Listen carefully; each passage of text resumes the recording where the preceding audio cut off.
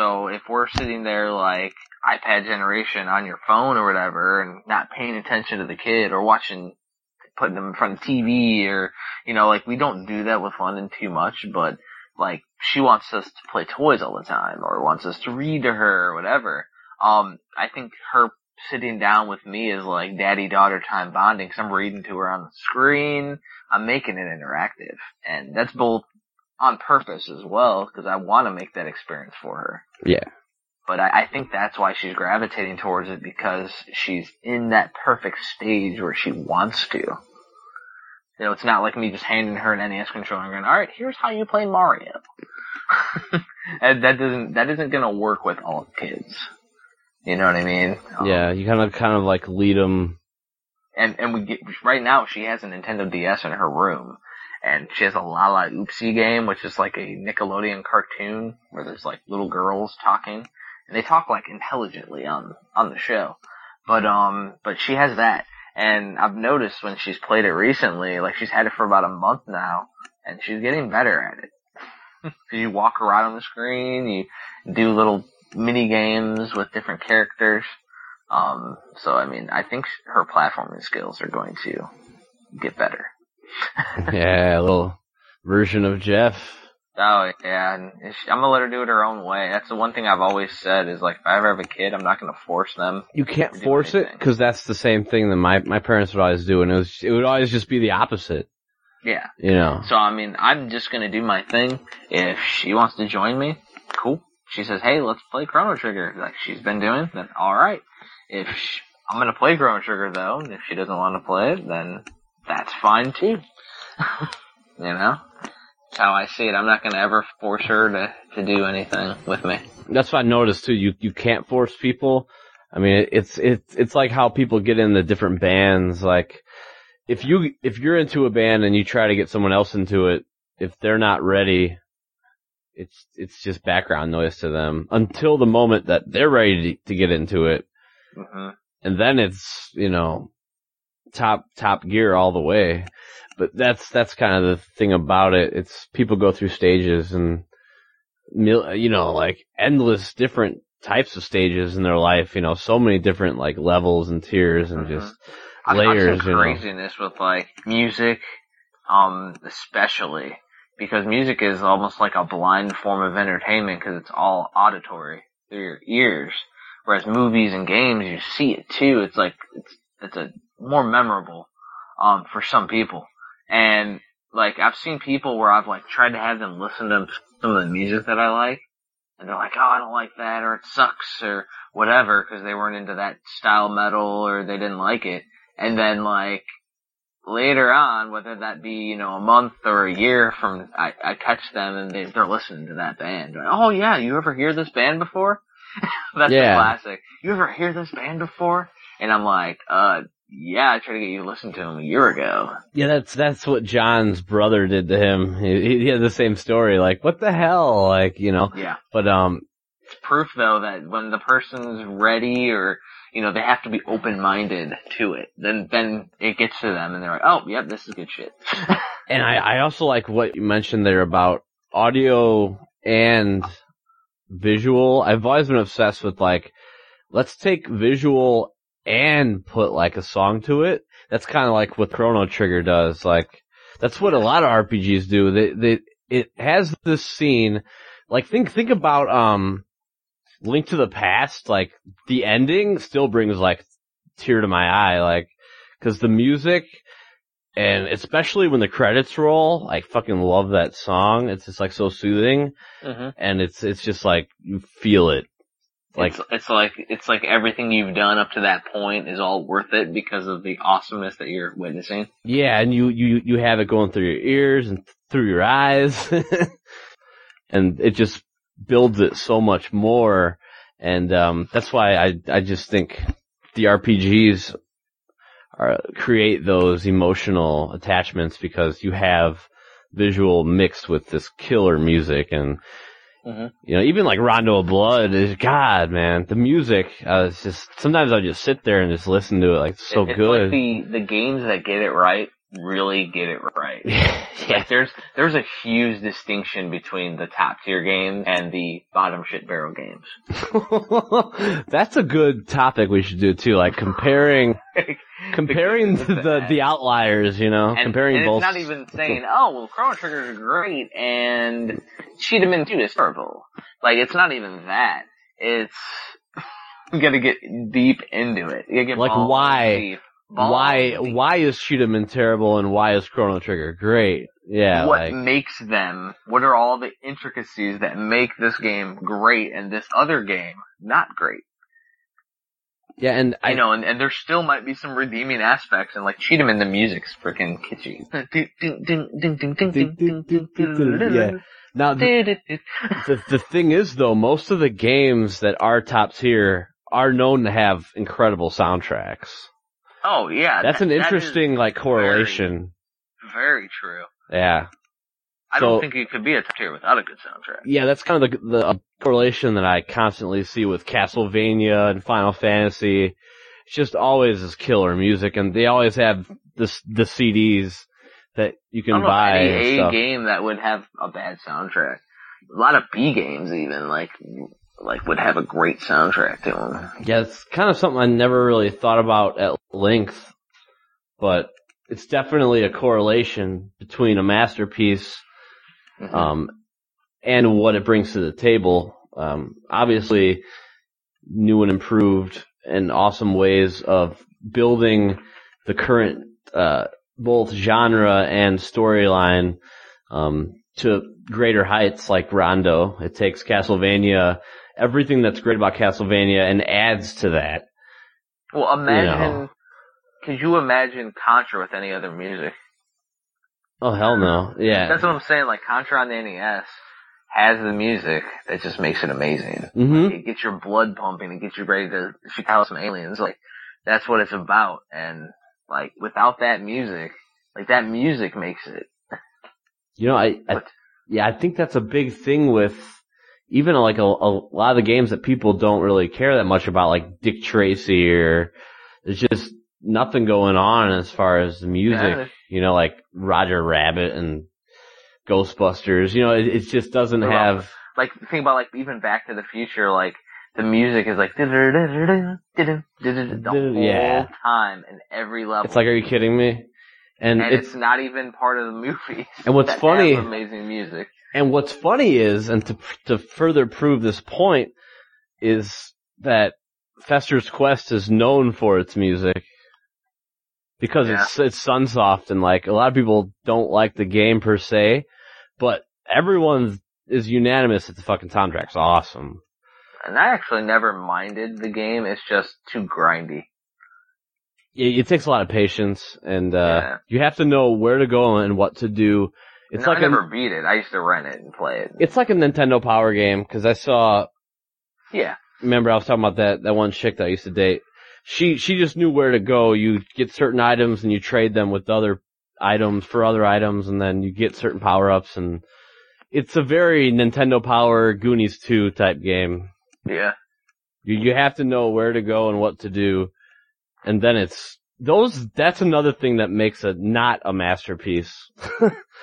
A game that's way too cryptic to where you don't intuitively know what to do or where to go. It kind of should be a natural thing. Even with Rondo of Blood, a lot of the little secrets are just kind of you can tell that there's something about this. You know what I mean? I think there's something here that I'm not seeing, or a secret. A crazy later topic too would be what secrets or normalities of video games would not be normal for a new player. Because we've played Zelda. We've played the original games of Mario and things, so we know stuff's hidden in blocks. We know in Zelda that if you bomb a wall, it might open. New people won't know that. Yeah, and I can...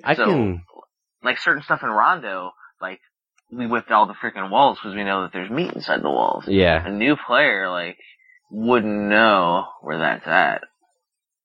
And that's where Rondo's almost for the Castlevania person. Yes, it's definitely a tribute. Yeah. And that's the thing too, is that like some people may not like that because of that too, and it might not be as straightforward as it is with a veteran gamer as a newbie gamer, a noob. Yeah, and I can say from personal experience, when I was a kid getting Zelda, The Legend of Zelda, very first one, for the first time, I didn't know you could bomb, certain walls, so I just didn't. When you saw, I think there's a part in level 2, or maybe even level 1, where you have to bomb. I think it's level 2 where you have to bomb through like one room.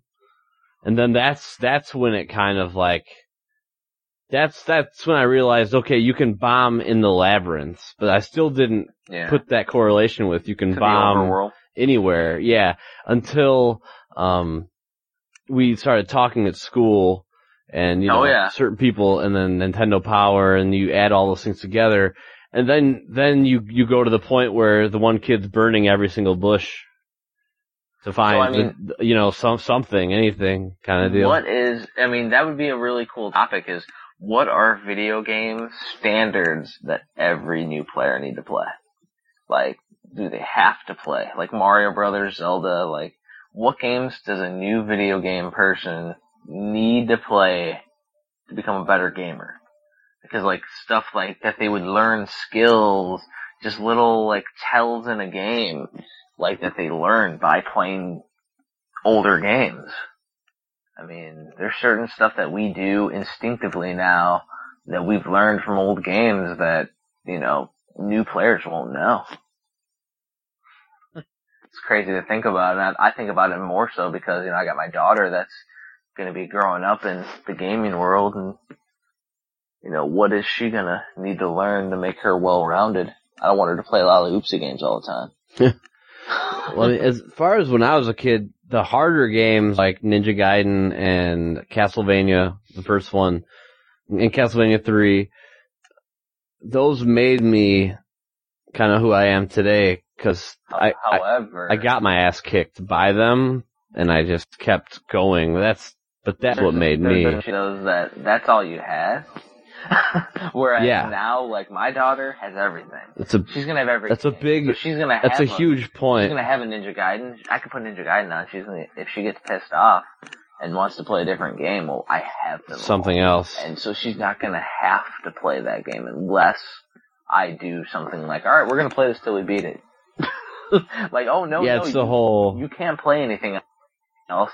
But then would she grow to hate games because of that? It's like a chore. Yeah, and that's where I want to tie into the MK thing with Andrea, where if they play it for long enough, they'll break that. Yeah, they'll break that barrier. Now, that's the emulation syndrome, where you get bored and you play another game because you have every game at your fingertips.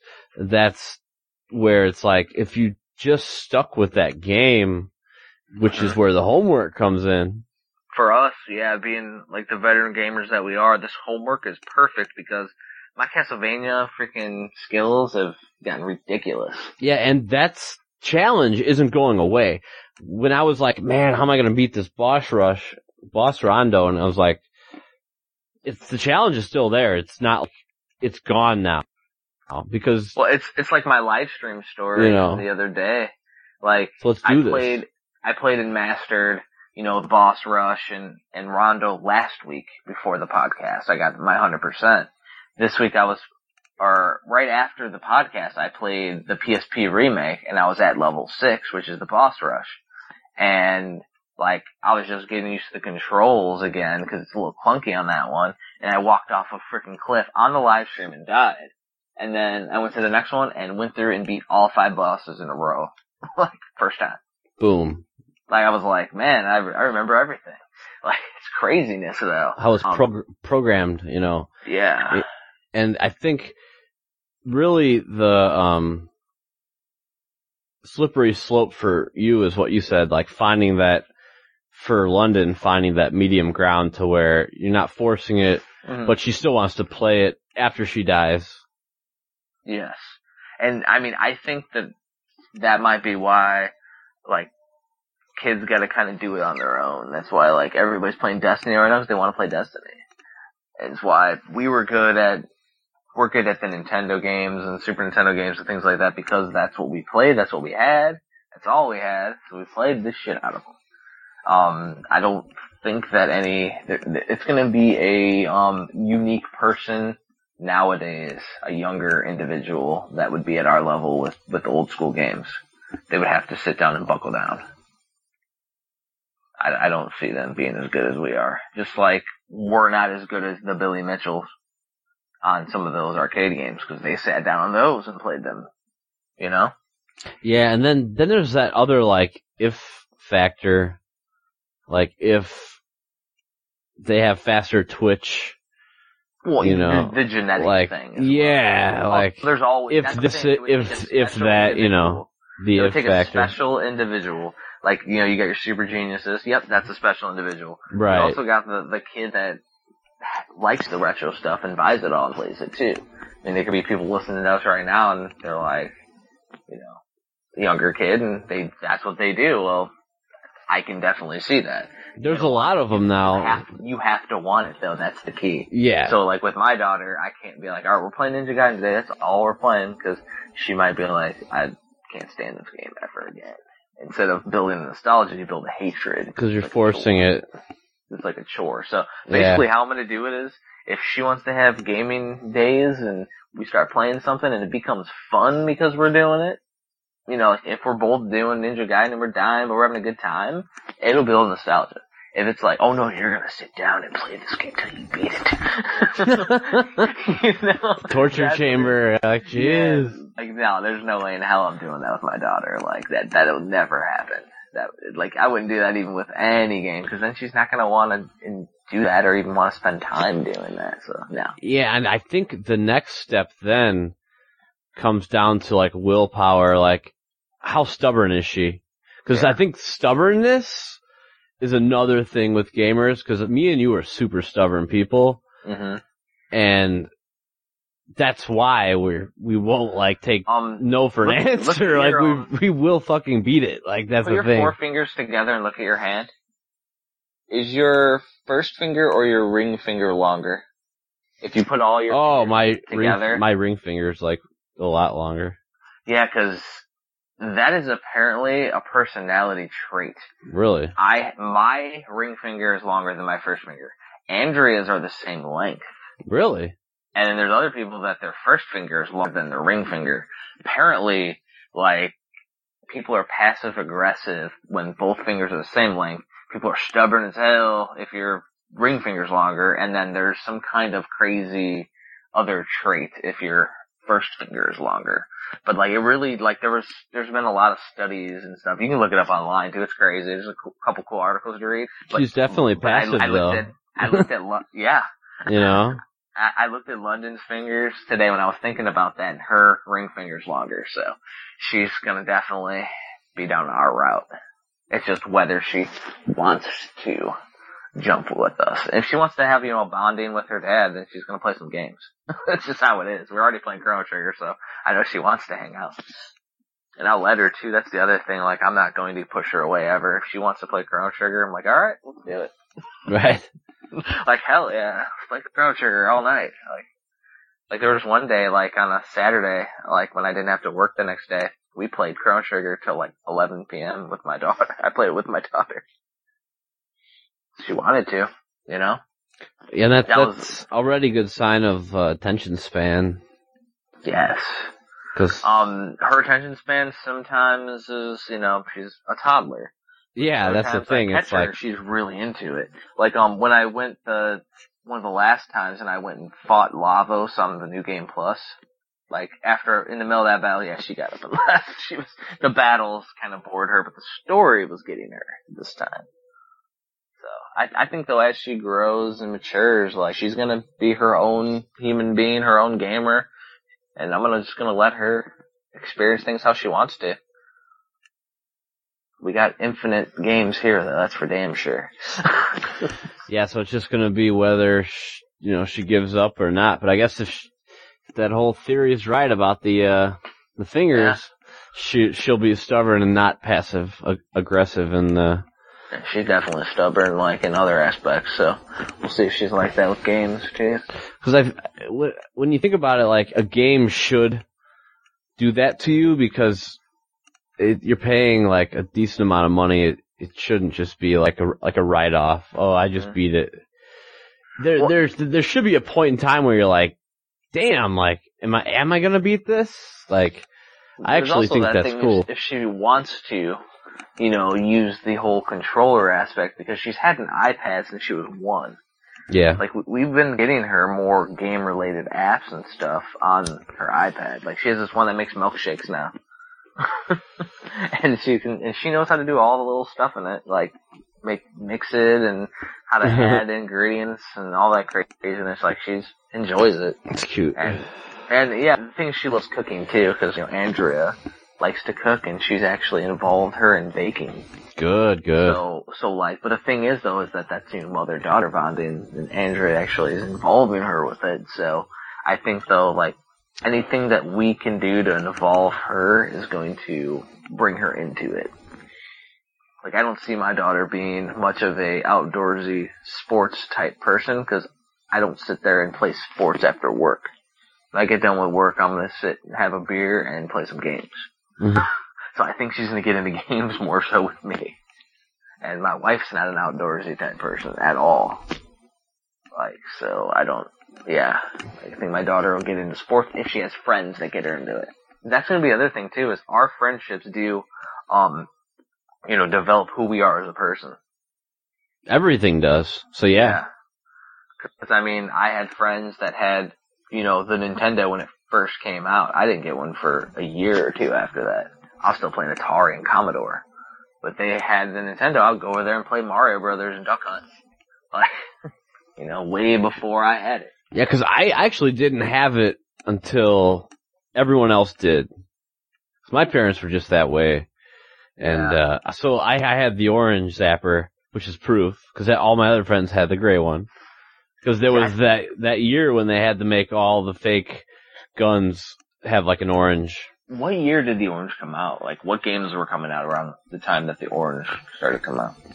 It was when that triple pack came out with the track and field, the Mario, and the Duck Hunt, and the Power Pad. It's when that was fresh on the market. Okay, so that was probably before my time. So I got a hand-me-down from Tammy, who didn't like it or something. But your parents were bad too in that way, like they didn't. Because I had Mario Duck Hunt and TNC Surf Design. So I just wasn't that spoiled. Later on, it would kind of the first new game that I got, like maybe the Legacy of Wizard Home Shopping Network deal. Oh yeah, I remember that. That was the first new game that I got, because the thing was that like I had Mario Duck Hunt TNC, which was hand me over. Then that Christmas, I got Ghosts and Goblins and Athena and one other game, and I think I traded Athena to one of our cousins, Brian, for Super Mario 2. But they were all hand-me-downs. None of those were new. None of those, that's why I didn't have a lot of boxes. I didn't get shit new. My parents were terrible about that stuff. I think the first game I got was Mario 3 might be the first game I got boxed. I think Legends of Zelda, because I wanted Ninja Gaiden. So I used to play Ninja Gaiden at a buddy's house before we go to school. His house was on the way to school, so I'd go to his house, and then from there we'd go to school. But for like 10 or 15 minutes, if we had time, we'd play the NES. From that point on, I was always looking for it, and I could never fucking find it. It was just kind of one of those things. It was like, of course I can't find it. But that was the one day where I saw the gold cart in KB, and I'm just like, done. Yeah, can I get this? And my mom was like, have you ever played it before? And I was like, yeah, I really didn't even know what the fuck it was. It was just one of those like gut feelings. Yeah. It's kind of funny how that works, and that was like the best lie that I ever told. So I think that was the first game I had, and then DuckTales. Now, did you DuckTales maybe came after that. Started too? Oh, that's another story. So when did you get Nintendo Power? Did you get it right when you got a Nintendo? Wow. Okay, so you brought back a bunch of like things that I forgot about. So basically, also, in the time that I was supposed to get Zelda, I was supposed to get Contra 2, and this goes with the Nintendo Power thing. I was supposed to get Contra 2. So I got grounded, I did something, I don't know, whatever it was. Verna, our cousin actually got me Contra it was like my birthday or Christmas or something. I think it was my birthday, but I did something, I can't even remember what it was. It must have been awful, because they wouldn't let me have the game for like a month or two. Junior from Problem Child. Yeah, So they wouldn't let me have that game for like 1 or 2 months. Now, my dad found out about Contra from his students, because he taught middle school in 8th grade, and this is leading to the Final Fantasy, and they were like talking about the up, and down code, the Konami code. And then, so my dad's like, let's check out Contra, so that's how I ended up getting Contra. And let me tell you though, when I was done with my grounding, I like went crazy. Like, that made that game like 100 times better, because I had been like wanting to play it for like so fucking long. And you had it sitting there and couldn't play it. It was horrible, dude. Yeah, it was like the ultimate pain. But okay, so then the ultimate pain. So then let's just go fast forward a few months to where my dad's kids are talking about Final Fantasy now and freaking out about it. It had really hit the fan. It was super successful at that point. All people were getting into it. So my dad's like, hey, there's this Final Fantasy game all the kids are talking about. They said you should, definitely get into it. I'm like, okay, if you're going to give me a free game, that's cool. So he's like, let's go to the video game Emporium. It was just down the road. It was like a local little video games place. And, the guy there was like, well, you got Final Fantasy, but, you can get a subscription to Nintendo Power, and we'll also give you a Final Fantasy strategy guide, if you have a subscription. Cause I guess if you got the subscription, you could make a choice between... Yeah, your guides. You always got that choice back in the day. You had Dragon Warrior Kart, you had the Final Fantasy guide. I don't know, there were like a few different things you could choose.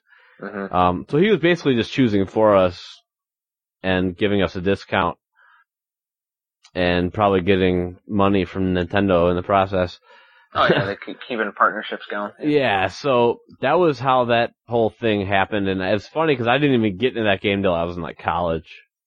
That's craziness that you mentioned that too, because I wanted Final Fantasy, and that's just where my parents were a different beast. Like, I've read about or heard about, I think it was on like the school, at like recess at school or something. Everybody's talking about Final Fantasy.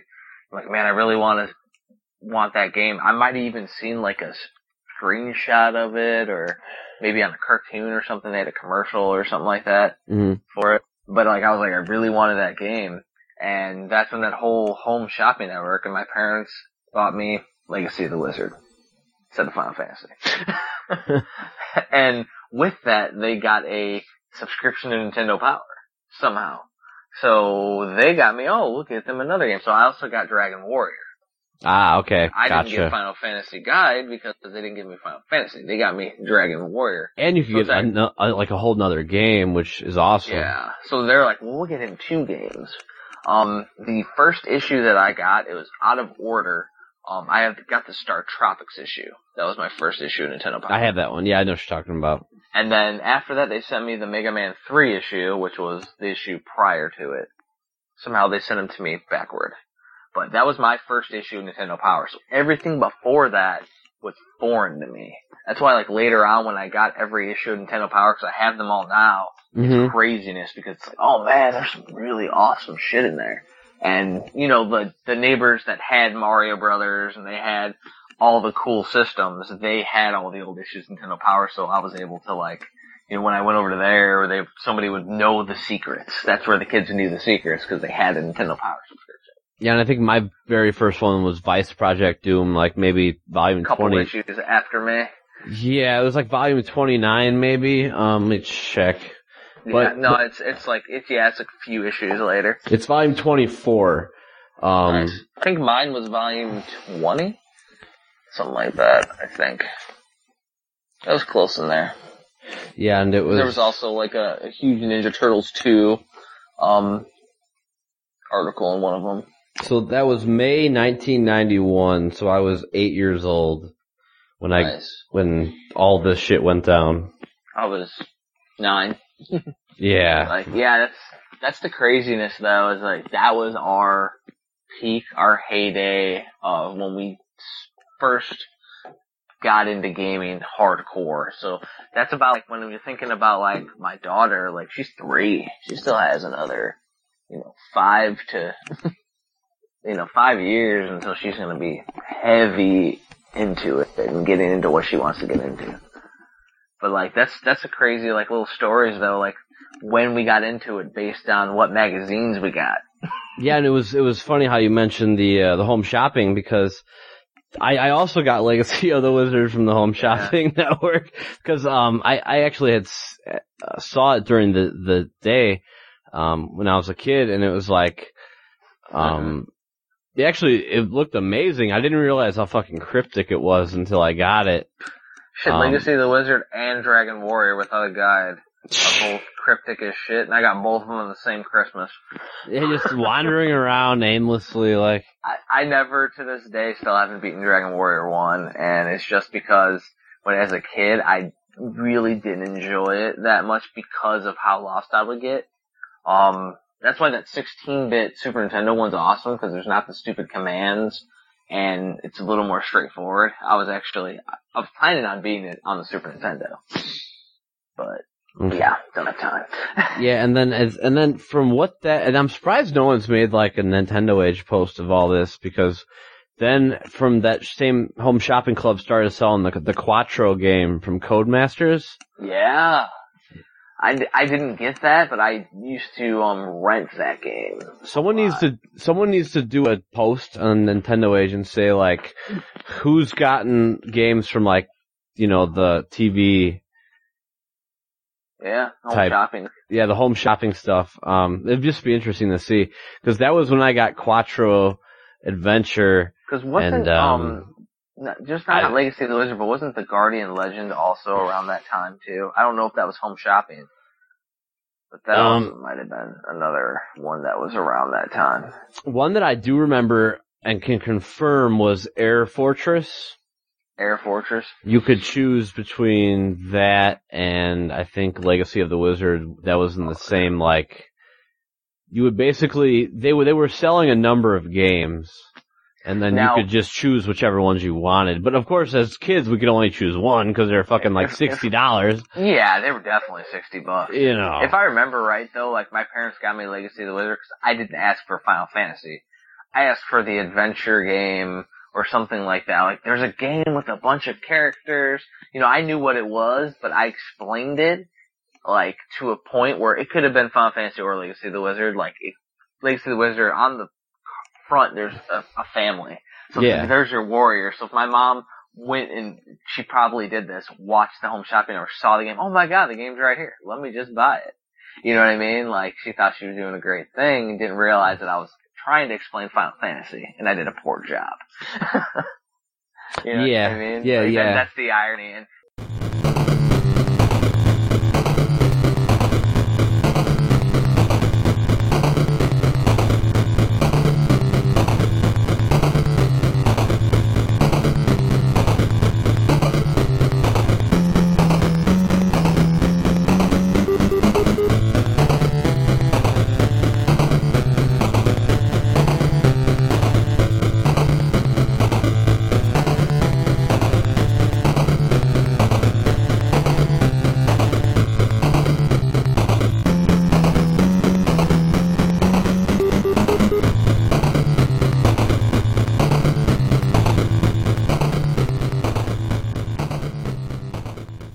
the thing is, though, is that, like, me and you had an awesome nostalgic experience when I lived, like, 2 moves ago. I lived in Plymouth, Indiana, in the Boondocks, and we found Legacy of the Wizard, like, hardcore. We got really far. Yeah, I know that we could beat it for sure. I know we could beat it. We just got too drunk that night. Yeah, we just have to keep plugging away. Yeah, we just got way too drunk that night. And the thing was, though, is that we were following a guide. Mm-hmm. There's no way we could have done that without a guide. It's one of the most cryptic games ever. What was cool about that game, though, is kind of like what was cool about Simon's Quest for me. It wasn't the fact that I didn't even know what was happening. It's just the fact that I can go somewhere and keep going. And that was what was really cool about Legacy of the Wizard, because you could glitch a lot of shit out, or like jump on a guy who's flying, and then just so happen to get over in this next room, and then from there see if you can get to the next room, and the next room, and that in Legacy of the Wizard especially, when you did stuff like that, it felt like you weren't supposed to do it. Yeah, absolutely. It was like that was awesome. Yeah. It almost was like you were glitching it out or something. And to this day, I enjoy games where when you play them, it feels like you're doing something you're not supposed to do. Mm-hmm, yeah, I love that shit. The whole naughty factor, exactly. Yeah, it's like, and it definitely resonates with that game, like big time. The new WWE wrestling game. They said that they're bringing it to the PC. Somebody posted it up on one of the gaming groups on Facebook, and my only post was, well, if they make it a hacker's dream, I might actually play the game. Like, if you can hack the shit out of the game and have crazy ass wrestlers in it or something, making it do something that it's not supposed to do, I would be all over that game. Like, that's the thing though, is like, it's fun to glitch stuff out, and I think that's why I think people enjoy the Grand Theft Auto series, because you can do crazy shit in there. Yeah, because it's pretty much open to your imagination. If you want to pile, Well, even in a game where you can pretty much do anything, people still want to do stuff that you're not supposed to do. Like, I've seen people, like, riding on the top of, like, a tank or something and sniping them off of while the other guy's driving the tank and, like, doing crazy shit that, you're not really intended to do. Yeah, just trying to, like, glitch it out. And it's just fun because, you're doing, oh my god, this guy's surfing on top of a car. Like, what the hell? Yeah, there was some guy on Game FAQ, like, he dedicates his, like, gaming to, like, finding Vice City glitches. Yeah. Cause there's just so many, like, if you ride into the mall with a golf cart, supposedly it enters, like, a ghost world. I think you have to, with a baggage cart, it's either a baggage cart or a golf cart. I think it's a baggage cart, but it could be a golf cart. Because you're not supposed to go into the mall with a car, but the car is small enough and they didn't, like, set the parameters. Mm-hmm. So then you just enter, like, this weird ass ghost world, which I haven't seen it, but you've seen it? Yeah, I think I saw, like, a video on it or something online, and it looked freaking crazy. And I know I've been into the ghost world in, GTA 3 a ton. Like, falling through and that game, that came out, I don't know if it was before, it was way before, Driver on the PlayStation 1. Oh my god, that game was insane. Like, they had the, that one you don't get out of the car, so you're just driving. But, there's crazy copper mode is what me and my nephew Zach called it. And you would get chased by the cops and they would hit you like going 100, 200 miles an hour. You go flying. Yeah. Well, there's, like, that, the actual hit detection was so poor in that game, or maybe that game was so crazy that you like fly through buildings and like go into space. That's hilarious. We would call it, I can't remember what me and Zach used to call it, like going into the negative world, or like there was some crazy thing we had, and that was the game that got Zach into games. Because you could seriously hold down the gas button. It didn't matter where you steered because you were gonna die anyways. They were gonna destroy you. It was just how long you could last. And and the thing was, is me and him playing it, we're laughing our asses off, and that got him into video games. Yeah, he was like quoting every single character from Grand Theft Auto 3. Yeah, when we were hanging out, I'm like, damn, this dude's like knows his shit. Yeah, cause like, Driver got him into it, and that was when he was like 6. Or even younger, maybe. But then, like, by the time GTA 3 came out, he was like us with Zelda. And like us with Contra. You know what I mean? Yeah, it was time for him. That's just crazy generation, like that. His Contra is Grand Theft Auto 3. And he has a bunch of other ones too. They used to play some of the wrestling games and stuff like that where you can create your own characters.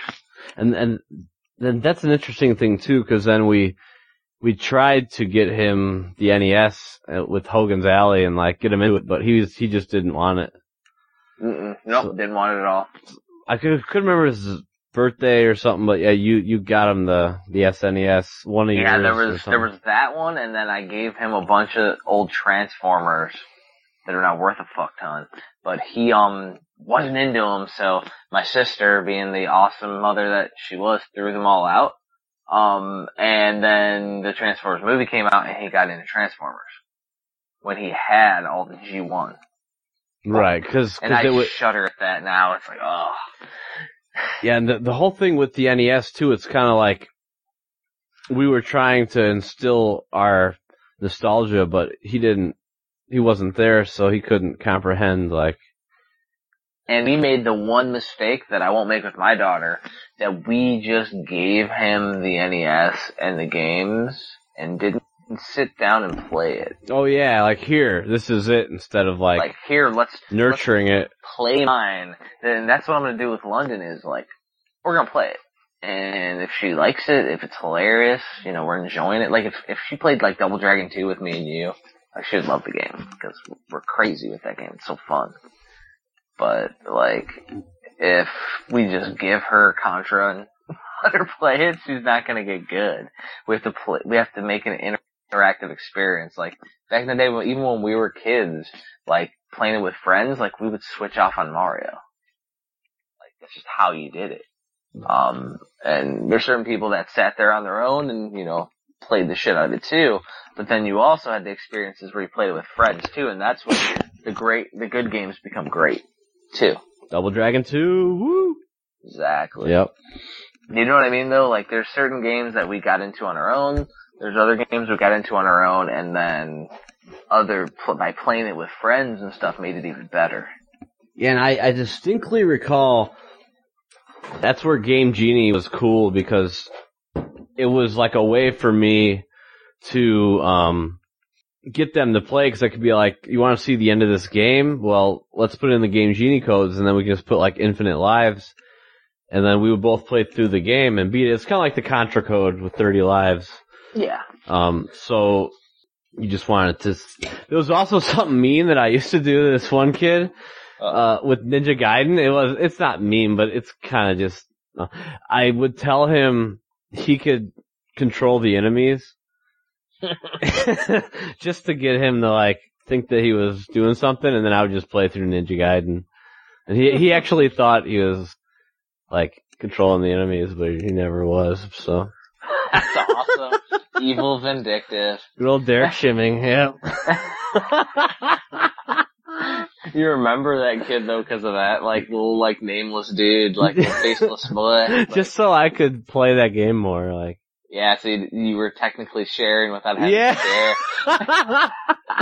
I had to I guess tell I that used one, to be that's a little, great. like, I guess I used to be a little shit, like, my brother used to remember, like, he would come home, like, cause he was in the Air Force for a while, he'd come home and, like, he'd want to play and, like, he'd, like, want me to share a game or something, and, like, I guess my quote was, but you were just playing, and I was playing probably for, like, an hour straight or something, cause I was used to, kinda like you were, like, we're used to playing stuff on our own, so we get infinite playtime. Yeah. So when we had friends over, we would manipulate to be able to play more. And, like, me, like, with my brother, like, he remembers that distinctly, cause he would come home every once in a while, whenever he'd play, like, I was being a little shit. And it was like night and day, cause by the time we got to, like, Super Nintendo and 64 era, like, it was all about sharing, and I used to, like, it changed 100% for me. Now it's to the point where I enjoy, like, other people getting good at games, too. You know what I mean? Like, seeing other people's skills progress is great. Yeah, there's an aspect to, sitting back now and just kind of enjoying watching it more. Yeah. But as a kid, it was all about playing it. I mean, I think that has to do with a lot why some of these game or YouTube channels are becoming popular, because people do enjoy watching people with great skills play, and like watching people, even like the arena with Game Center 6, watching people play terribly, but still having the drive to go on. Like, that's entertainment for people, so I think that's why the YouTube community is thriving as it is. Yeah, once you mature to a certain level, it's like that day you stop playing with G.I. Joes and you start displaying G.I. Joes. Yeah. It's And that day. We talked about that in the bonus 6 that just went up on the podcast. That whole pictures mentality, like we're into the collection more than we're into the playing. Yeah, and then because you don't play with it anymore, but it's still cool. There's actually a stage between that. There's a stage when you don't want to be a kid, and all that stuff's dumb. Mm-hmm. And then you come back to it, like, maybe close to the end of, like, high school. Tenfold. Yeah. And actually, like, I went through and I progressed with the systems. That's the thing. So, then there's the kids that never threw away their stuff like me. And me. And you. But like, with like, Nintendo, then Super Nintendo, by the time I was in high school, I moved on to 64 and PlayStation. And, like, I didn't really play the old systems as much, but I moved on. But there was never a point where I didn't play any kind of game where I was trying to, like, quote unquote grow up. I never had that, for sure. Yeah, there's a whole thing where, like, well, it's more like an action figure. Like, oh yeah, definitely. Like toys. Toys. It's a toy thing. It's like a anti-toy phase. Like, I'm too big for toys. Because that's what's supposed to happen, like, you're not a kid anymore. That's what our parents did. Want us to, yeah. Whereas now, our generation and our kids, we're not gonna care if they hold on to the stuff or not, like. Yeah, there's a maturity aspect to where the kid has to grow up, but I don't think it's necessary to strip them of what they enjoy. Yeah. Which is what our parents wanted to, like, transform us. Like, now you go into this stage. Like, now you completely change, where it's not always the best way to do it. But like we were saying on the last podcast, I mean, they mostly just, you know, watched sports, had barbecues, drank beer, you know, like, played cards. That wasn't their way of life as games. Games were a way to get us out of the fucking room. In their generation, their working class, their idea of becoming an adult is different than nowadays working class becoming an adult. Like, education now is mandatory. There's different types of jobs. You're not doing the same stuff. Like, now we can go sit in a damn office and do stuff with computers digitally and make that our job, whereas your dad was teaching, my dad was doing, you know, draftsman work for frickin' buildings and shit. Like, they were all doing, like the different types of jobs, what it meant was different in their, you know, era. And the best was when we would come back from, like, Uncle John's with a bag of figures, and your dad would just, like, shake his head, like, fucking, why? Yeah, like, my dad, I remember, like, I was in high school or college, and I think it was college, and I found a Hellraiser figure. We were in Columbus at my brother's, and I found a Pinhead Hellraiser figure. Pinhead was hard to find, yeah. And my dad was furious that I bought that. I don't know why. He's like, you should be out of that shit or something like that, like, wasting your money. And I'm like, number one, I worked a freaking job. And number two, like, it's horror related. There's nothing kiddie about that at all.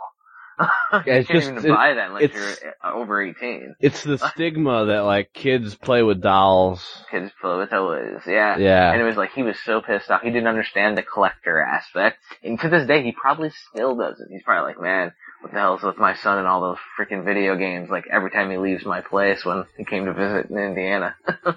When I was there. He probably was. I mean, the thing is craziness, but it's just how they were brought up in different eras. Like, our medium is different than his medium. It's important to note because the generation gap, you know, is just huge. Yeah. They just don't get it, and I mean, it kind of gets into why people aren't freaking out over these Mortal Kombat games. Yeah, because we grew up with violence. We don't care. Yeah, we've seen, like, Friday 13th. All those films, you know, 100 times over. Movies like Halloween were released before we were born.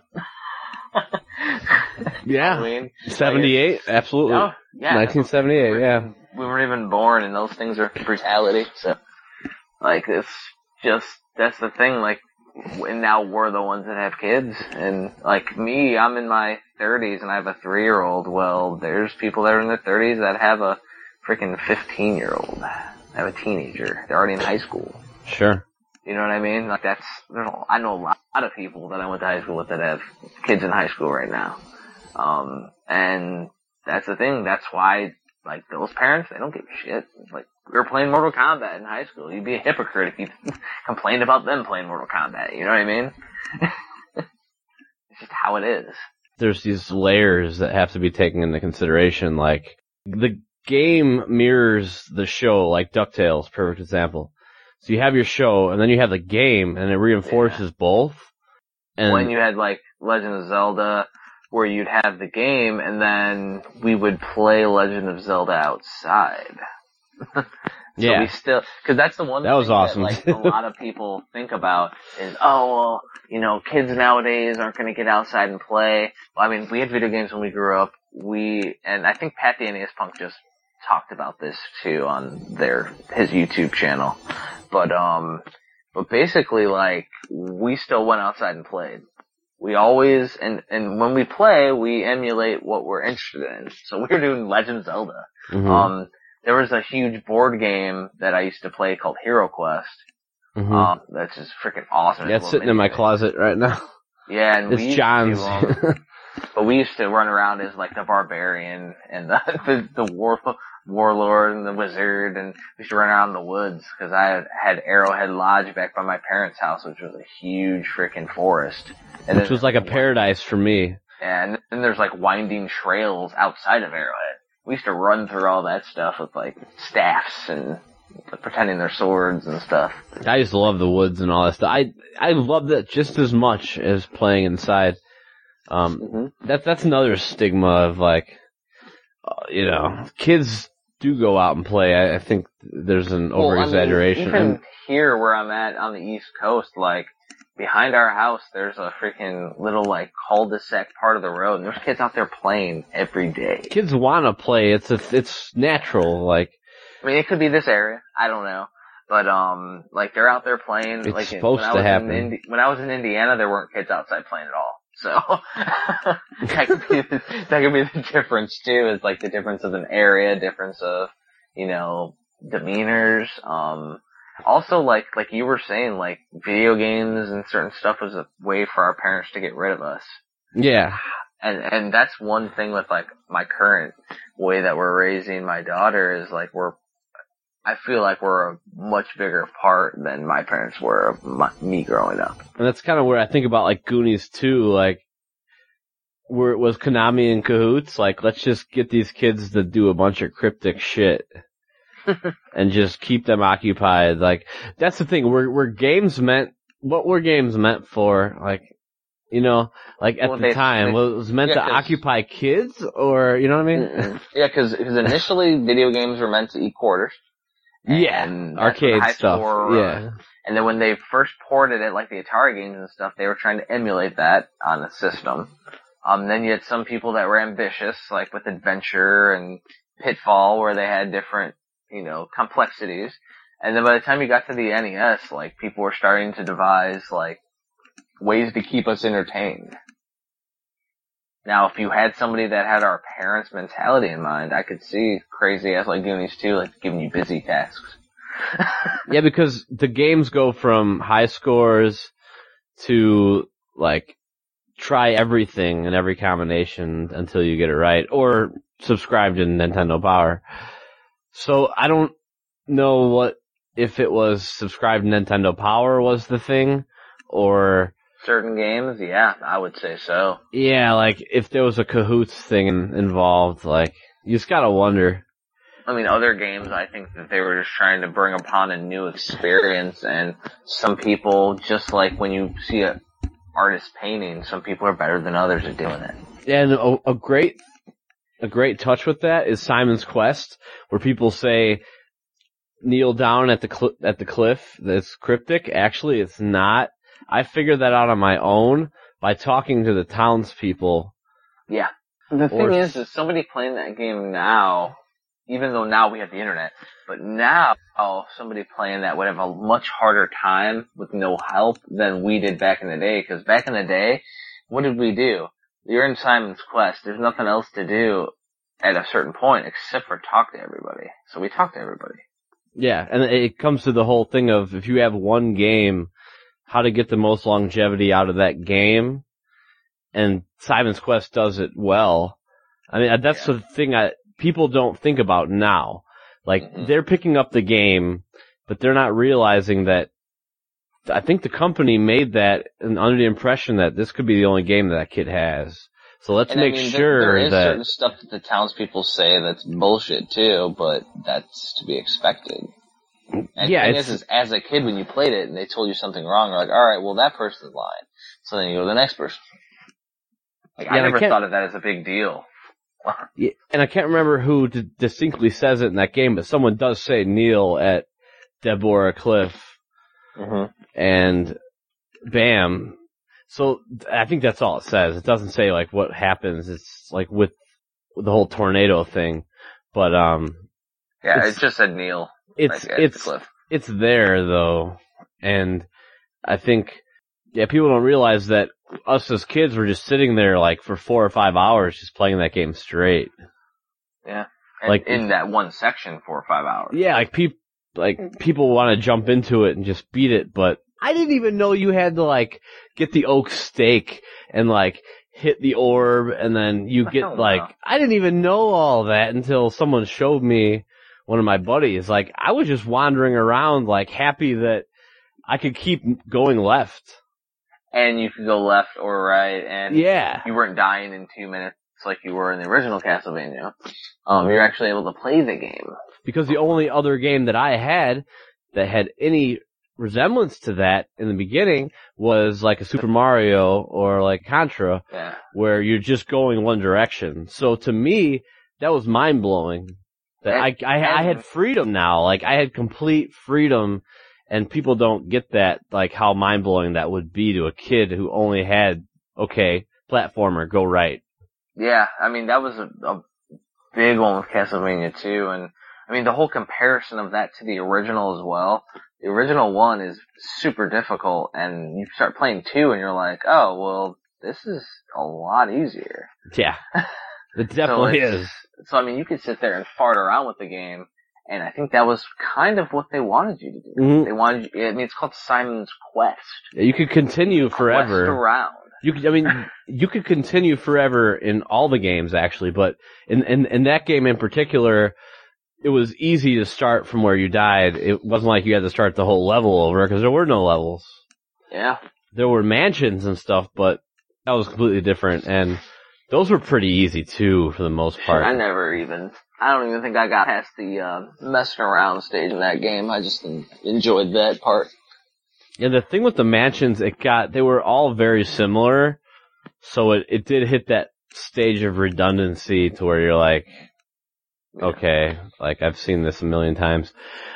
There's only like, the music in that game like outlines it perfectly. There's a town, there's a bunch of towns, there's a bunch of like wild lands, there's a bunch of mansions, and then there's Dracula's castle. And then there's nighttime and daytime. Yeah.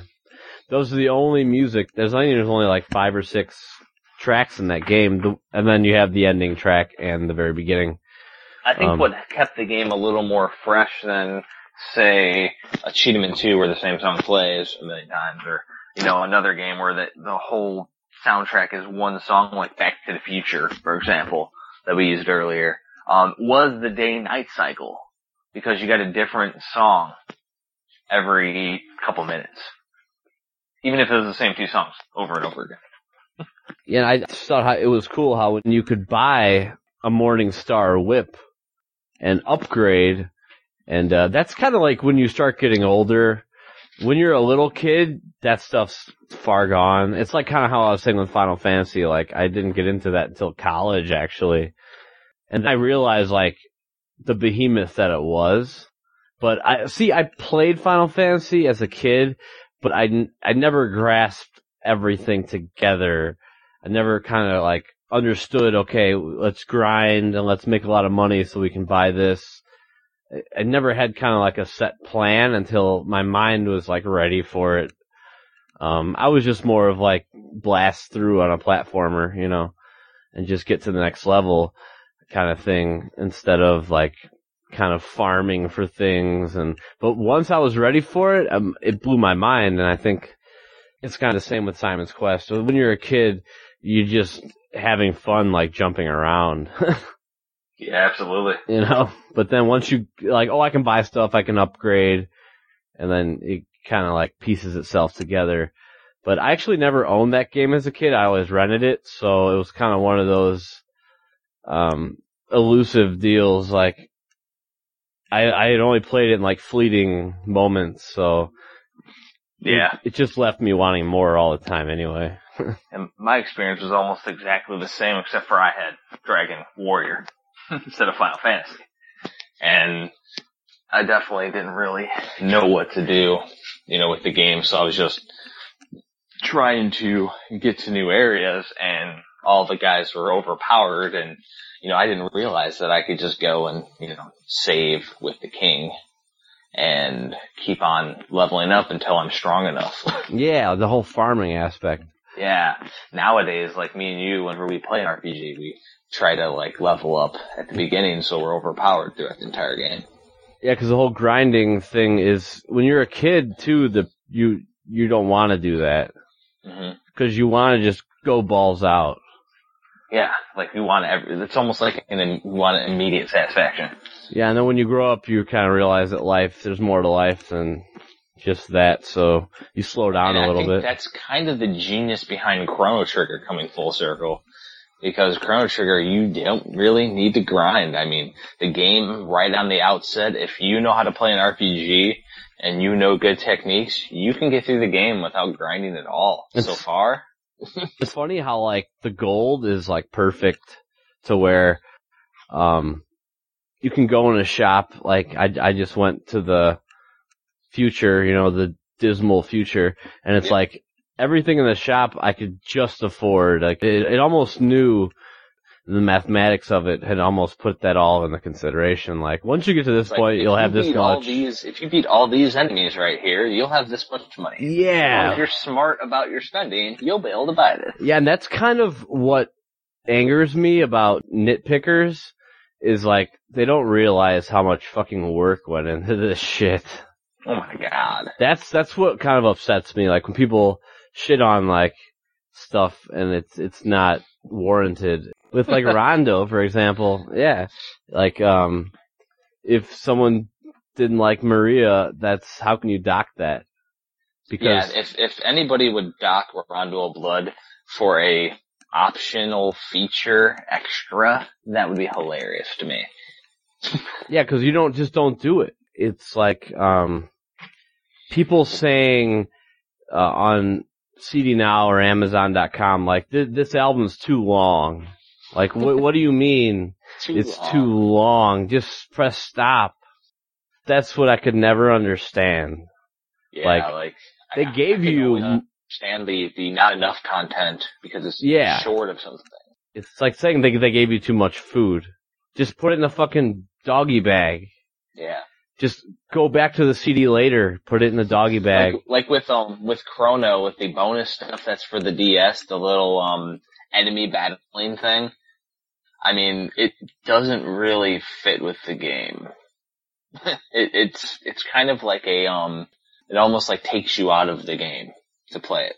Once I do it more often, maybe if I start doing it, because right now I was just playing that monster mode without going back into the game.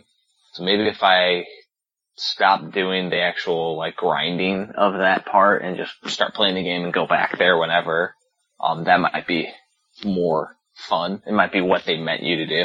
Like what the developers want you to do. I don't know. So you mean like when you're grinding? Well, it wasn't, because that's a different type. Like, so basically, that little monster mode I was talking about, if you have the monster battle other monsters, you can get rare items, right? Yeah. In order to level that character up, you have to send him to train with an item, that takes 10 to 15 minutes of you just waiting until that 15 minutes elapses and then go back in there and he's trained. So there's a real time aspect that you have to wait. Which is kind of like the whole thing in Chrono where they put you in that cell for 3 days and you have to like wait. And they tell you though, like the guy, once you send him to train, he's like, hey, yeah, go off and do your thing and come back and he should be done. Like, they want you to go play the game and come back. But I wasn't doing that. I was trying to, get some rare items before I continued on. My own greed kind of pulled me out of it. Now, am I going to dot Chrono Trigger because there's an awesome bonus game to get some extra items that I don't have to play? That's the thing. They didn't have to put Maria in Rondo. Yeah, it's that same thing. So if you don't like it, pretend like they didn't. Just play it as frickin' Richter. That's my thing, and that's where it is upsetting because like my thing is because Rondo did that makes that sets that game even on a higher pedestal. There's even more to do. That's what I'm saying. So that's what kicks me in the nuts when people bitch about that. Like, do you know how much work they fucking made sure that you could beat it with both characters? Think about how much work went into that. Yeah, exactly. Think about that. Like, every tweak of every level had to be perfect. That's where Symphony of Night's super insanity, because they have an upside-down castle, too.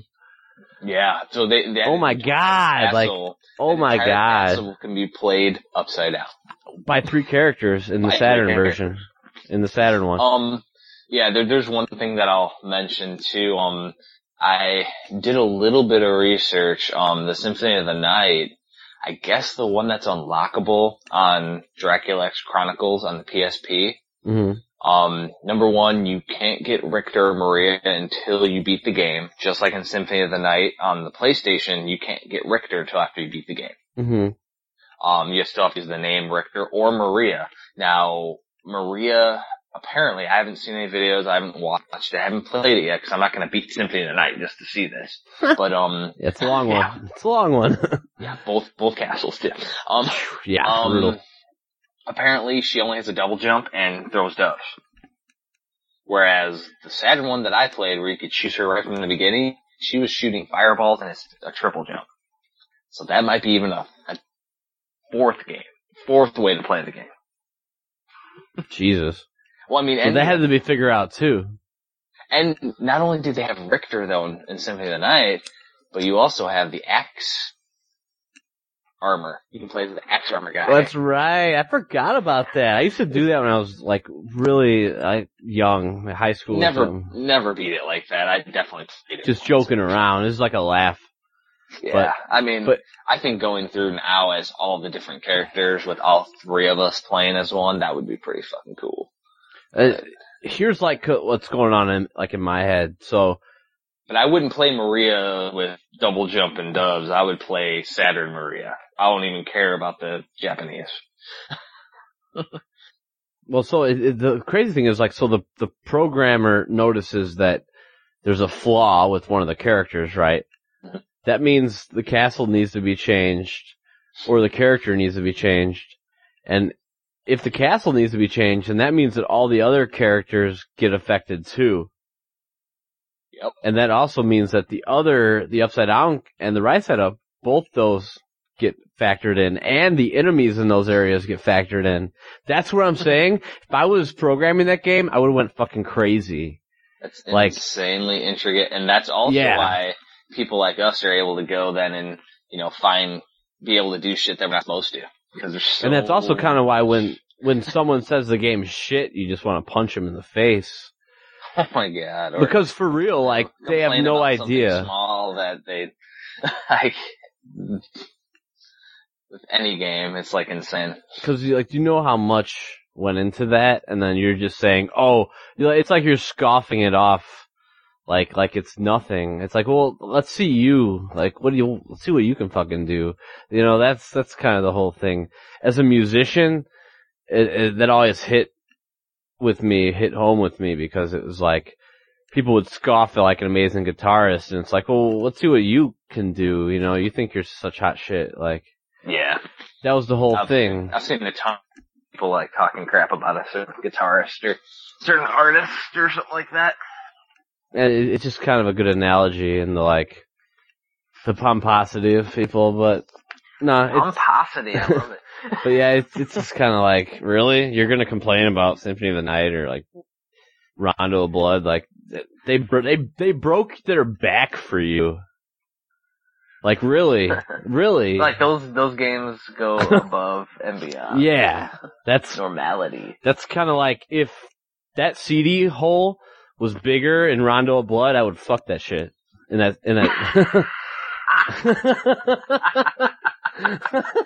that might be the quote of the season. Yeah. If that hole in that CD was bigger, I'd fuck that shit. So like the tagline of season 1, video game bullshit. Yes, that's how amazing Rondo of Blood is. The craziest thing though is like the mentality behind a lot of people doing podcasts, YouTube channels, all that stuff is like, I want to get listeners, I want subscribers. Like you always see all the people like doing I got 1,000 subscribers, or I think like GameSack had 100,000 subscribers now or something, and like they're always posting about that shit. Like I know we got people listening, cool. Like we're doing this because we love video games and we bullshit about games anyways. Basically, if we weren't recording right now, we'd be on the phone bullshitting about video games. That's the key, that we couldn't care less about. This is exactly what we would have as phone conversations. It's just we wouldn't go into stories that we've already told each other. And we are. And it's which are great to do again anyway. And it's perfect with wrestling because they always say like the best characters are the ones who are just themselves. Yeah. We're not trying. We're not like when we go over something, it's because we want to go over that, and it's interesting to us. It's interesting to us, it's probably interesting to others. It's just how it works. And if it's not, then it's still interesting to us, and we're still gonna do it. It's like, my blog is kind of morphed into an awesome amalgam of, some of my reviews and a lot of the podcast stuff. And I know after, season 1 finishes, I'm probably gonna make a couple cool pages, like every game that we've done for homework alphabetized, and then like all the grades, like A games and B games and C games and D games and F games that we've actually done. So that way people can look and see all the gens we've done. They can see all that stuff. And we can go back and see what we rated games. So we do this for long enough, man. Stuff's gonna hit different gears and be like, hey, why did we give that game a fucking D-? You know what I mean? Yeah, like maybe down the road. Oh yeah, like years from now or whatever. Yeah, because that's how it is now. Like, if you sold a game back in the day, like, why did I sell that? Exactly. Like, what got into me, Yeah. And it's like, hey, why did we give Scatman and Throbbing freaking D-? And then we freaking see it on there, and then we can click the link and listen to the old podcast. And, oh yeah, that's why. And we can see about it, Mm-hmm. It's gonna be interesting. It'll be cool. And oh yeah, we played this game because Rob recommended it. Predator. Oh yeah. We would have never played that game if he didn't recommend it, but he recommended it, and he started the precedence of all our guests get to choose a game. Which then we got to play Toe Jam and Earl, which we've played so much that we probably never would have played that for homework. See, that's how life and the universe works, and that's why it's so mind blowing. Because the fact that you did this makes this. And the fact that you did this, this, and this makes this, this, and this. Everything, like, affects everything else. And, it's almost like a law of physics. Just like particles in motion, basically. And that's what's wild about the podcast. Yeah, like how far we've come, and then to look back and kind of analyze it, and especially like a year from now. And it's going to be really awesome, man. Most people are bringing guests on their shows, their podcasts, their YouTube shows, because they're trying to get views. But our thing is the people that I've brought on all are a certain type. Like Rob, great stories. Freaking Joe Granado, amazing stories. I didn't even expect how many awesome stories he would have. Walter, I've already heard some Walter stories. He is out there. It's gonna be great. Walter, he rules. He is awesome. Like, he can go off on talking about a freaking penny. for freaking 7 days. Right, a speck of dust. So we're about to. He says he knows Castlevania. We're about to have a treat. I can't wait. It's gonna be amazing. I'm just gonna let him go. Got to get him on a nice little tangent, and he is amazing. And he has so much history in the business that if we can get him into stories, I mean, like hearing his stories and all the different stories that I have doing some of these events is why like one of my books is going to be like based on the community. I'm going to go around and like interview people and stuff like that, and I can maybe interview them on the podcast even. You know what I mean? Do an official one or something. Never know. I can use that for my book. So I might do that too and just have a bunch of crazy, like maybe we'll do our podcast roll up, and then part 2 is I'll do my book interview with Walter, and then I'm going to see him in person in a couple weeks after that, like in like a week or 2. So. He's going to be at a Philly event. Nice. I can't wait for Thursday. Yeah, it's going to be fucking awesome.